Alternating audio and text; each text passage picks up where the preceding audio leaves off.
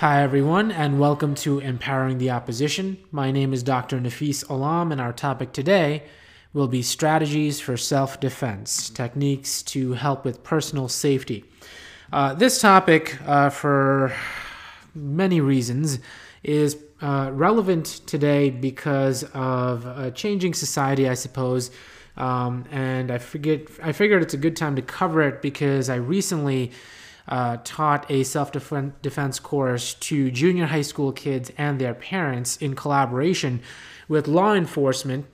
And that particular collaboration gave me an understanding of what law enforcement tends to teach the general public in regards to personal safety. And given a myriad of reasons, I figured why not make a podcast about it, and if it's able to help even one person, it's 100% worth it in my mind. Now, I will say, self-defense and personal safety are very different from what I've been getting into lately in combat sports and specifically boxing, right? So in boxing, in other contact sports, or combat sports, I should say, the idea is to earn points or get a submission or knock somebody out.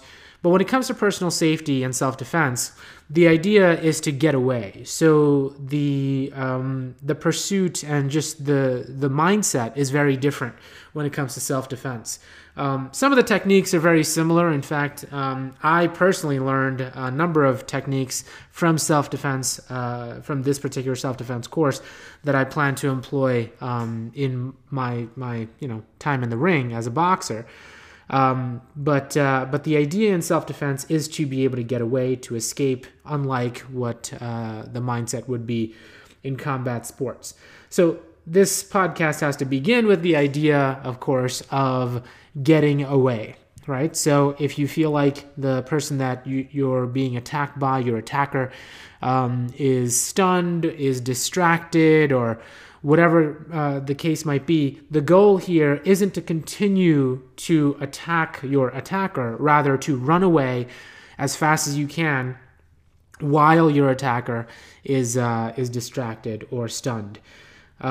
So that's the primary objective. Now, what I was taught, if you were to take your middle finger and run your middle finger down the side seam of your pants, right between your hip and your knee, about halfway down on the side of your leg, if you press down on it, you'll feel a nervy spot. So again, you take your middle finger, bring it to your hip, ride down the seam of your pants, and right in the middle there, before you hit your knee, but in between your hip and the side of your knee, you'll hit a pressure point. That is an area that I can tell you, just based on, I should also mention the law enforcement officers used me as an example because they were like, oh, let's just take the biggest guy in here and see if we can bring him down. And spoiler alert, they brought me down several times, and I was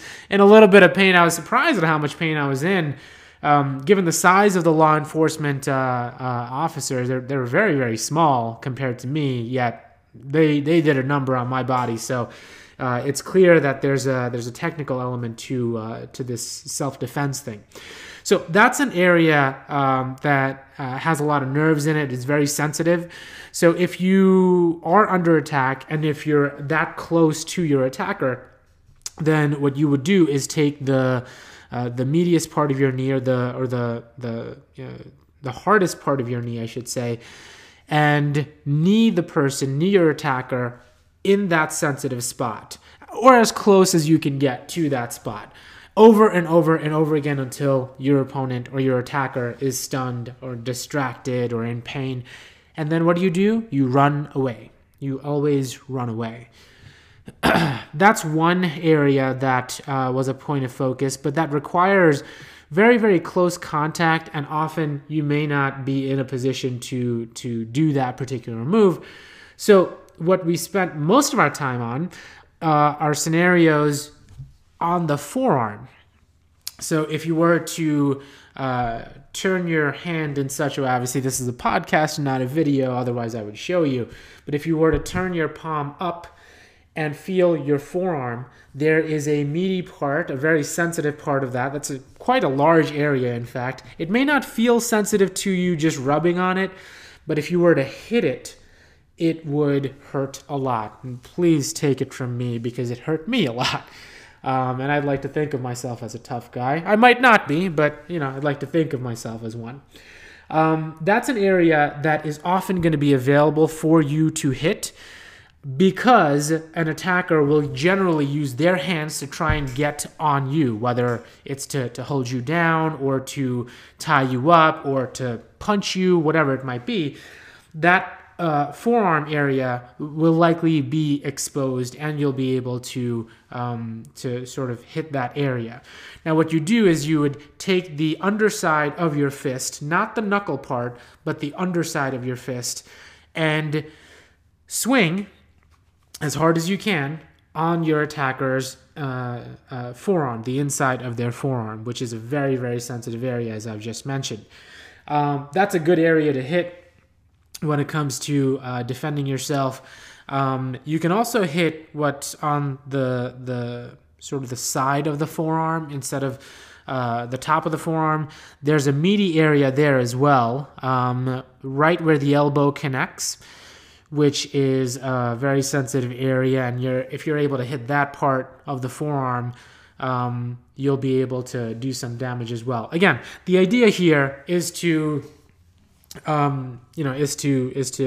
stun the attacker or distract the attacker just long enough for you to get away.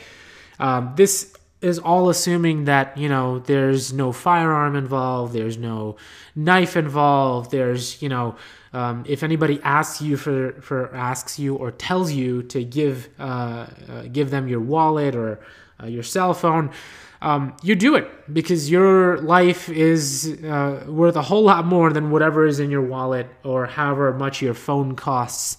Your life is worth a whole lot more than that. So the idea is just to give them whatever it is that they want and run away.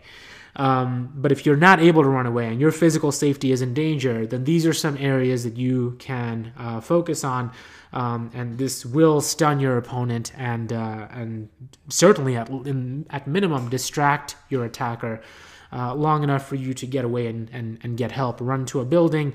Another thing I was told is that don't yell help, because often children play. I'm also told that adults play by yelling help. Instead, you should yell fire or I don't know you or something more detailed than help, which I was surprised at that particular lesson. I had a follow-up question there to law enforcement as to why that was not a good idea. And it's just because most people play around by yelling help when in reality they might not. So it's not as responsive a sound as others might be. In true empowering the opposition form, of course, you may, in certain circumstances, feel like you need to stay there. Right now, I'm talking about instances where you'd distract or stun the attacker long enough so you can go get away. But there are circumstances where law enforcement said that if you feel like that person, that attacker, could potentially be a threat to others in the area, and if you feel comfortable enough in your size, in your abilities, I suppose, then it may be in your best interest to stun, distract, hit those pressure points that we talked about.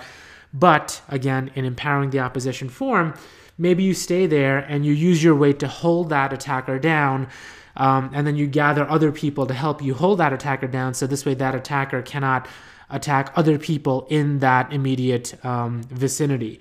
So there are certain circumstances where if you feel comfortable, and if you have any questions about it, then the answer is you do not feel comfortable and you should run away and yell as loudly as possible.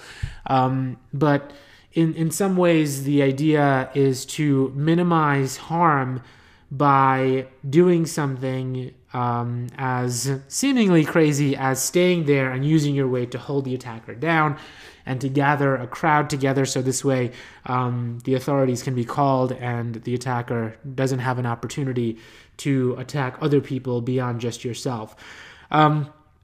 Very niche circumstance. Generally speaking, an attacker will not attack in public, which really just doesn't make sense. Why would an attacker attack you in public? In broad daylight, let's say, or in a crowded environment? It just wouldn't make much sense. But they do happen. One of the bits of advice was that you should always be aware of your surroundings. Are you alone?